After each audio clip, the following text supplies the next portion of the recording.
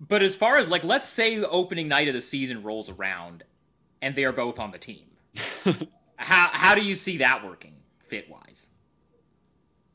I mean, I would imagine Scoot would be coming off the bench. I would right? think so too. Yeah. I would imagine it's Dame and Ant and as your backcourt. And those three you can't run together as like a 3-guard lineup that I can see and have that function defensively in any way, shape, or form. Like that's 3 small guards. They tried that with Norm Powell back a couple years ago. Yeah, it didn't but go well. even Norm's 6'4". With CJ and Norm Powell, yeah. Because Norm's 6'4" or whatever at least? Like Scoot's not 6'4". I've stood next to Scoot. His hair's 6'4", but he's not. Right. He does have long arms. I'll give him that. But you know, like he can maybe guard 2s, but like don't want him on the wing. And you don't want Ant guarding wings. And then where does Shaedon fit in all of this?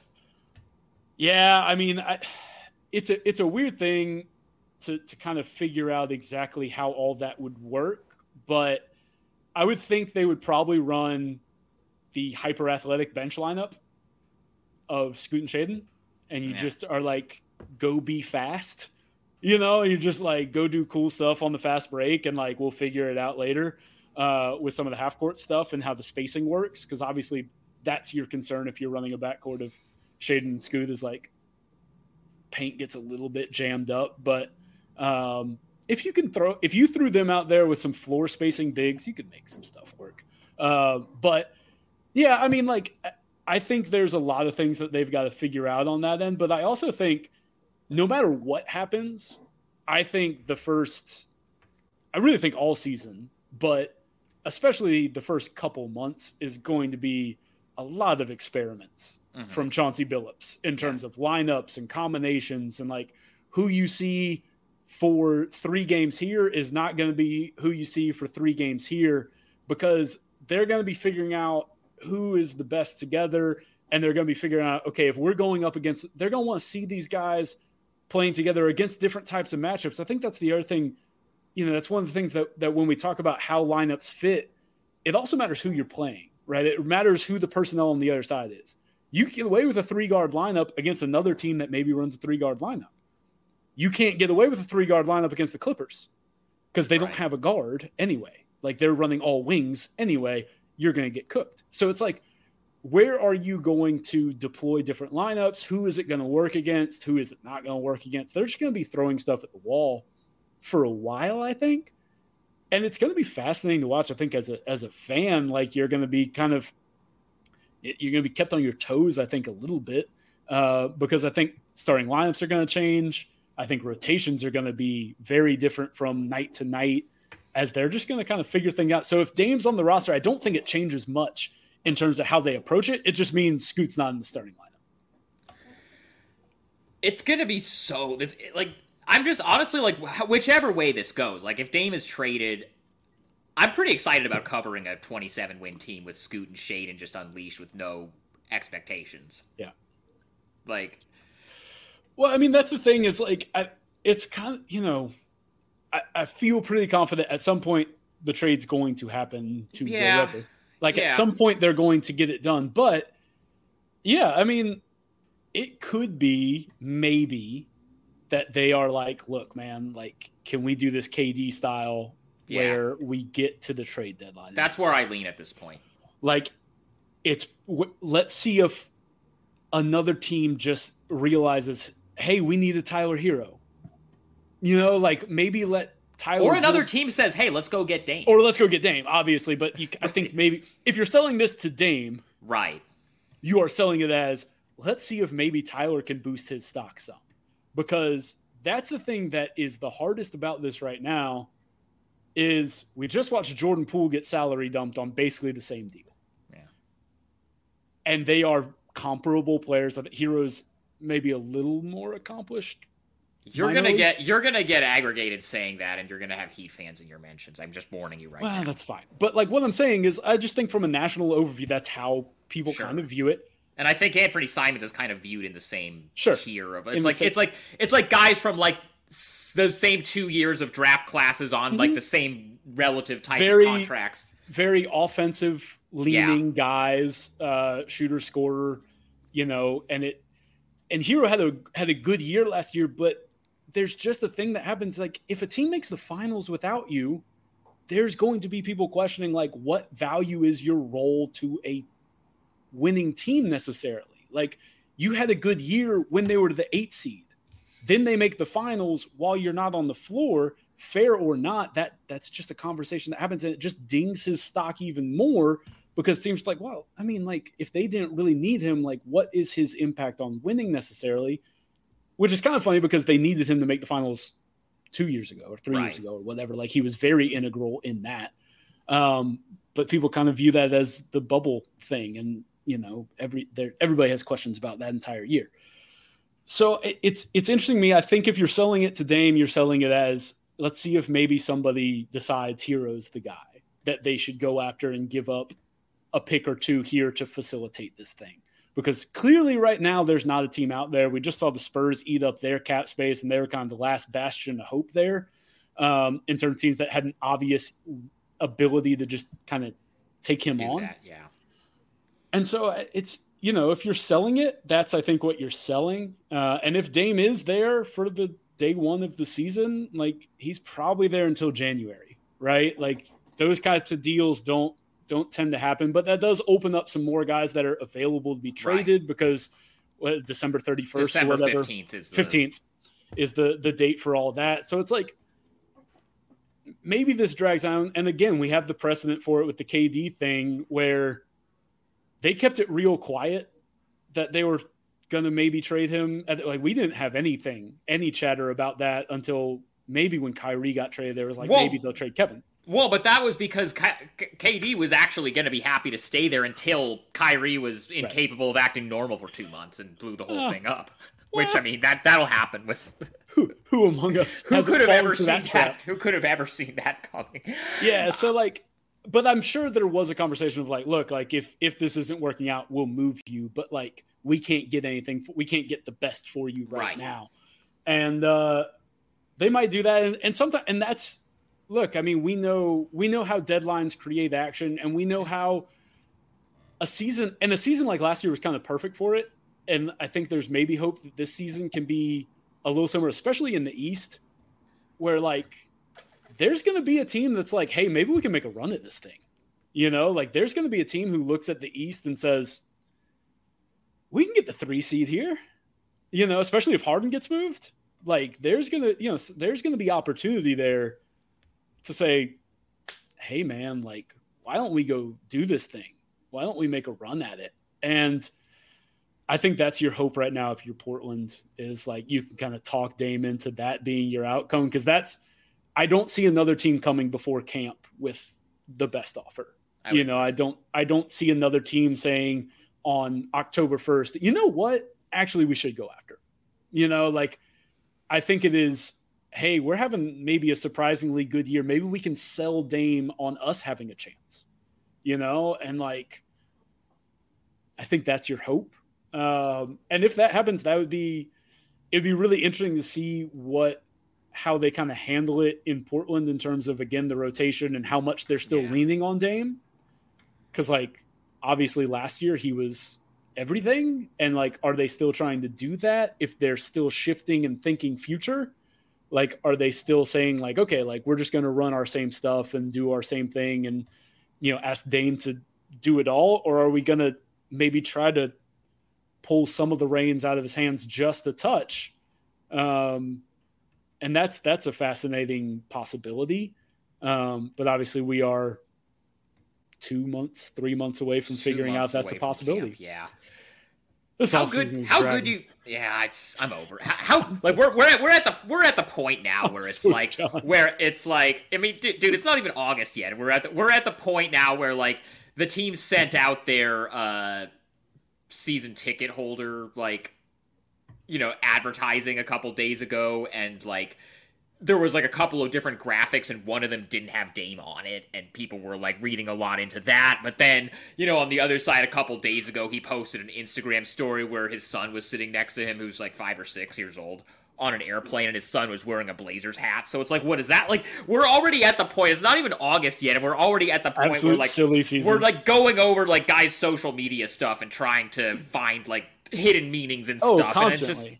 And I'm just like, I haven't written about this in like 2 weeks. I think the last time I actually wrote about like the whole Dame situation was after Joe's press conference out in Vegas, because that was the last actual thing that happened. I'm doing that's the last new thing. You know? That was the last thing. Everything else has been like, there's every few days there's a day where like the Miami, spin on it is like the dominant thing in the news cycle. And then there's a day where like the Portland spin on it is like the dominant thing. Like, and they kind of just like take turns, but nothing new is actually happening from any side. I'm doing a mailbag next week on my site. And when I sent out the thing to subscribers saying, hey, I'm taking mailbag questions, I actually said in the email, like, can you ask me about stuff besides this? Because there's absolutely nothing new to say, and I don't really want to litigate hypothetical trade packages that may or may not be on the table. But it's like, dude, I'm in the mud. I'm doing these like off-season report cards right now because I'm so bored. But like, yeah, I did Miami's, and I was like, I don't know, incomplete for trades because like Portland incomplete. Hey until guys, you see what they get back. Hey guys, you and I have been maybe you've heard about. You know how it goes. Oh yeah, you and I have been in the content trenches for how many years now? A decade plus. And so it's it's fun, it's funny because we're just we're sitting here trying to figure out what to do. But it was funny because like I went through, because I did like the Southeast Division today basically, and I was like, I got to the Wizards and I was like, oh man, I kind of forgot how much stuff the Wizards have done. It's like that's why I'm doing it, is it kind of refreshes me because like the reset. It's just kind of like one of those things that allows me to kind of look back and just reread basically everything everyone's done and get a reset on all the rosters and where everybody's at. And like, I do a lot of these exercises for me, and also because it's like posts to get up. It's easy content too. People are going to click. People are always going to click on that stuff to be like, hey, well, what did this guy give my team? Oh, he didn't give my team a high enough grade. This guy's an idiot. Let me go bother him on Twitter. Yeah. I mean, which is fine. It's what I signed up for. This is not the worst month in the world for Elon to make that site completely unusable, because I don't look at my mentions at all anymore. It's great. Yeah, it's interesting. I don't hear too much. Like, people don't yell at me too terribly much. I got to do power rankings next year though, so I'm not looking forward to that. That's not. Yeah, that's. It's always a joy. So one more Scoot thing, and it's something I've been thinking about really since he was drafted. I think there's a real chance that he can be, if he really hits, if he is as good as everybody says he's going to be, he could be the next American, guy. Because if you look at, who are all, the big, up-and-coming stars that are, super hyped up right now? Wemby, not American. Luka, not American. The guys that are entrenched are Giannis, Jokic, Embiid, not American. Zion was supposed to be that guy, but he hasn't been able to be healthy consistently. Yeah. Ja was that guy for a while, but he's obviously got his own issues going on right now. Mm-hmm. I think Anthony Edwards is the other guy. Ant's the guy. Which I think is fairly clear by the fact that he's the centerpiece of this Team USA team going to the World Cup. But yeah, I mean, look, like Scoot's high end is that, and he's got the personality. He certainly does have the personality. It's kind of funny because he went dark for a lot of the season. Like, he did the Mirren thing, and then when I talked to him, I was the first one to talk to him. Of all of these things that have come out in the last, and I get it, they were loading it up for the draft season. But yeah, it was kind of interesting because as a writer, it was nice because it was I felt like there was a lot of ground I could cover that I wasn't asking him about stuff he'd said elsewhere. That's the worst thing to have to go do, is feel like he said everything and try to get him to extrapolate on it. And so I think that's the high end outcome. And that's obviously what makes him so exciting as a prospect and as a for Blazers fans, is to think this could be that next guy. And we're going to see who comes down the road. I mean, there's obviously the Boozer children are very good. And I'm not a prospect guy. So, but I think that kid Cooper Flag I've been hearing a lot about. He's tall. He's very good. That's all about all I got on him. But it's hard. It's so hard to project those things because, again, nobody would have said Ja Morant's going to be the next American star when he was coming out of the draft. We thought he was going to be maybe a nice player, but we also thought there was a pretty sizable gap between Zion and him. I think was pretty much the consensus there. So it's going to be interesting to see what Scoot can do, and I think a lot of it's dependent on to be the next star, it's dependent on being on a good team. That is part of it. That's going to be the uphill climb for Anthony Edwards. That's why Ja Morant is on that list now, is because like obviously he's putting up numbers, but he's the one of those guys on the best team right now. Like the Grizzlies have been a top 3 seed back-to-back years. And like, unless you're in the playoffs constantly, you can't really be the guy that people are talking about. And you can't really be the guy that everybody's saying like he's kind of carrying the flag. And so that's going to be the interesting thing from a team building perspective, is like there's some onus on the Blazers to make it happen, to allow Scoot to be as big as he could be, because again, like he's got the personality and he could have the game. Again, like there's a rawness to his game that is, you can see some of the refinement in certain areas and you can see where it's going. But, as we talked about, the shooting is going to be the biggest thing that unlocks so much more. And the defense is going to be a thing. But then again, like there's plenty of stars that don't play a lot of defense. Like if he can be functional on that, just putting an effort on that end, which at his size, that's all you can like. Right, you're never gonna be Kawhi Leonard when you're 6'2", but like, no. But he's also like he's got the wingspan. Just not being Trae Young, like that. That's like the bar. Yes, I'm an Atlanta person. I'm not gonna get yelled at again for this. I do Brad Rowland's podcast too much. Shout out to Brad, the god. But yeah, so I'm with you. Like I think it's a chance that he has that kind of upside, and he's an exciting guy to be ready to watch his career grow.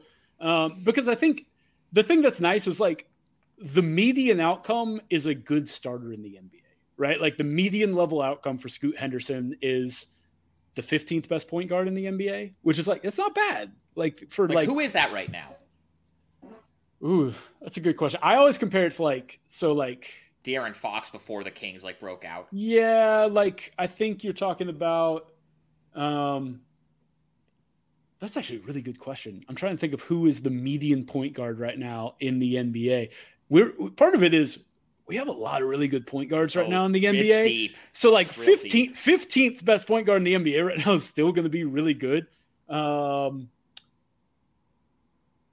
Is that? Ooh. This is good podcasting, is people thinking is always what people like on podcasts. I'm just like running through names in my head, right? Mike Conley is the one that sticks out as like the super meaty, is like, maybe like a few years ago. At this point in his career, yeah. I think let's say Jazz Mike Conley is like your meaty, and obviously like Scoot's more athletic than that, but I'm just talking about from a production standpoint. Like I think guy who is a fringe all-star every year, and like in that conversation, I think maybe of the young guys, and like obviously at an all-star season, he was great, but I think maybe Tyrese Halliburton right now is in that like 10 to 15 range. Sure. Just because there's so many dudes, because obviously you've got your guys like Steph and those guys, and then you have Shea, who's like all NBA level player right now. Is Luka a point guard? Do you count him as that? Like, what's his position? Jalen Brunson is like a top 10 guy now. Like, I think you're probably talking about that kind of range is like median outcome is probably a guy who's challenging for all-star teams, depending on what the West looks like. That's pretty good. That's what you want out of a number 2 guy. The high end is, like you said, is like the best American player in the NBA. That would be great. That's a top 10 guy in the NBA. That would be fantastic. That's basically you're talking about his high end is you replaced Damian Lillard. Like, congratulations, you did it, which is pretty much what you would be hoping for here. And yeah, so like I'm fascinated to see how he goes, because again, I think he does have a pretty wide range of outcomes, but I think even the most likely ones are still very good, even if he doesn't top out at the 99th percentile. Well, this piece that you wrote is really interesting. I'll link to it in the show notes and stuff, and thanks, man. On the site or whatever. But everybody should go check that out. What else do you have coming up on Uproxx? Anything big? Ooh, right now it's pretty slow. I'll be honest. We'll be moving some stuff up. I think we've got a W. I don't know if I can say it. I don't want Martin to get mad at me. I think there's a W cover coming. Hey, Martin.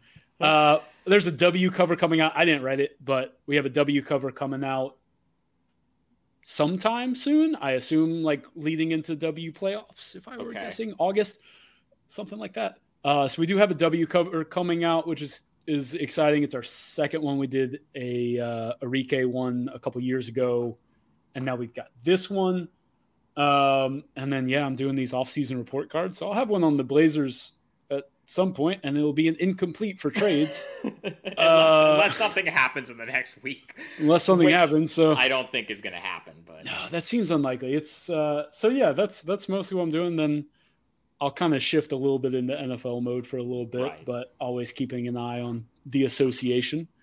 But yeah, man, it's off-season time. It's time to kind of take stock of the league. This is I'm looking forward to September, October when we can start really doing preview stuff. Yeah, and hopefully have some clarity. Because I was talking with my colleague Bill the other day. I think it was right after Summer League, and I was like, I don't really know what to do because we got two big trades just kind of hanging out there, and it's like, how do we write preview stuff when 4 to 6 teams are probably going to be involved in this stuff, and that's 25% of the league right there. Like that's a sizable chunk that you can't really write about definitively. So I'm just looking forward to some resolution, whether that is guys being in camp or guys being traded and us being kind of done. I'm sure you and Blazers fans are all just kind of ready for the will he, won't he, what's happening in, confusion to be done. Cause I can't imagine. I never really went through that when I did Hawks stuff because the Hawks never had that. We never, we had Josh Smith was on the trade block every year, but he wasn't like he also wasn't the guy, and also like we all kind of knew he wasn't getting traded, at least internally. Like there were rumblings, but we knew that the Hawks price was way higher than anybody else's on Josh, and so it was one of those things where it's like I never dealt with that, and so like I just can't imagine like. Because every day, and then like you also know that like us idiots in the national media have to fill our time, so we're talking about everything and anything, and like every little rumble, real or not, that we all know is coming from one place or the other. We end up all having to talk about, and it's like again, I'm sure it's the same thing over. This podcast, you and I are it's gonna happen. I'm just warning you right now. You're gonna get clipped talking about how they should sell it to Dame, and that's going to get circulated by around like Miami media talking about like, oh, they're doing Dame dirty, they need to do right, but like that's going to be a thing. I don't look at that stuff. I have some of it. Some of it is sent to me, so I see some of it, but I kind of hope so.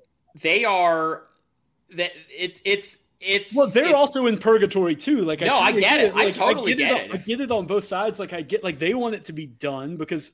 The thing is, the terrifying thing from the Heat perspective, I wrote this in my thing, is like, if they don't get Dame, it's kind of a disaster. Because, like, you don't have a replacement for the two guys you lost, really. Like, Josh Richardson is a good pickup on the vet minimum. Like, that's a legit good vet min signing. Sure. But, like, you didn't replace either of the guys you lost in Vincent and Strus. And, like, you're pretty much banking on adding Dame, which I have to say, Dame, Jimmy, and Bam is kind of the ideal 3-piece, like tiered combination if you're talking about guard, wing, big. Like it is, yeah. They fit so perfectly. I get why Dame wants to be there. I also get why the Blazers are like, we're not just going to toss him to you because he says he wants to be there. Like I get every side of this. I understand, and I also understand like the neurotic nature of everybody right now because it is very stressful. Like it's stressful for Portland fans to feel like people want to trade the best player in franchise history for